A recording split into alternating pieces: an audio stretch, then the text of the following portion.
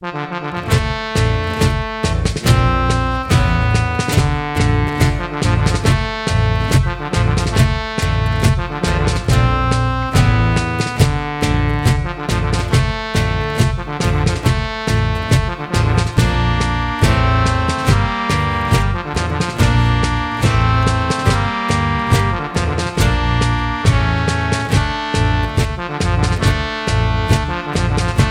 o dia após batalha do SEIVAL. Os farroupilhas aguardavam o seu general.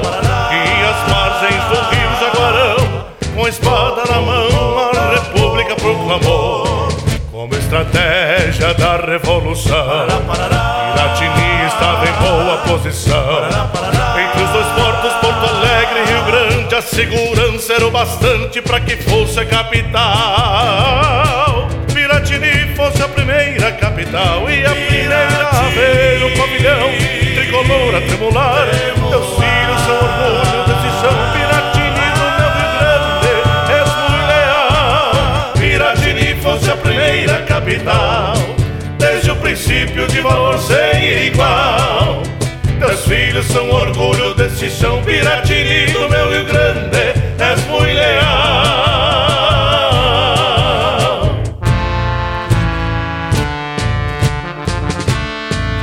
Com o aumento das tropas imperiais, era imprudente se manter na capital. Uma mudança se fazia necessária para o bem da santa causa e pelos nossos ideais republicanos, e também o presidente Bento Gonçalves despachavam da nova capital.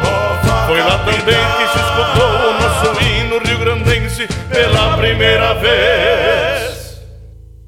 Uma hora precursora do farol da divindade, Caçapava do Sul, valorosa segunda capital rio-grandense.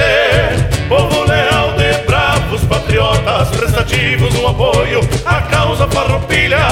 Caçapava do Sul, de lutas e glórias, uma marca importante na história do nosso Rio Grande.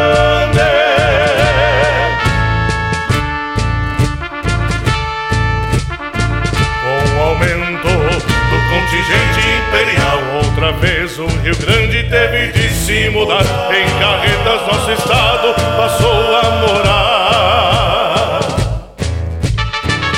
Por 2 anos, 2 caminhos e um destino a seguir. Estratégia para todo inimigo escapar e chegar o Rio Grande firme e forte em seu novo lar. Alegrete, a terceira capital do Rio Grande, estás marcada e honrada nas linhas da história.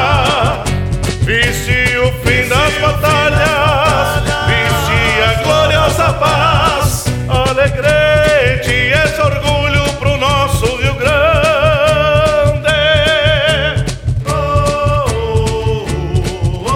Esta é a homenagem do Unidos pela Tradição às 3 capitais farroupilhas que tiveram papel de grandíssima importância na Revolução, deixando sua marca na história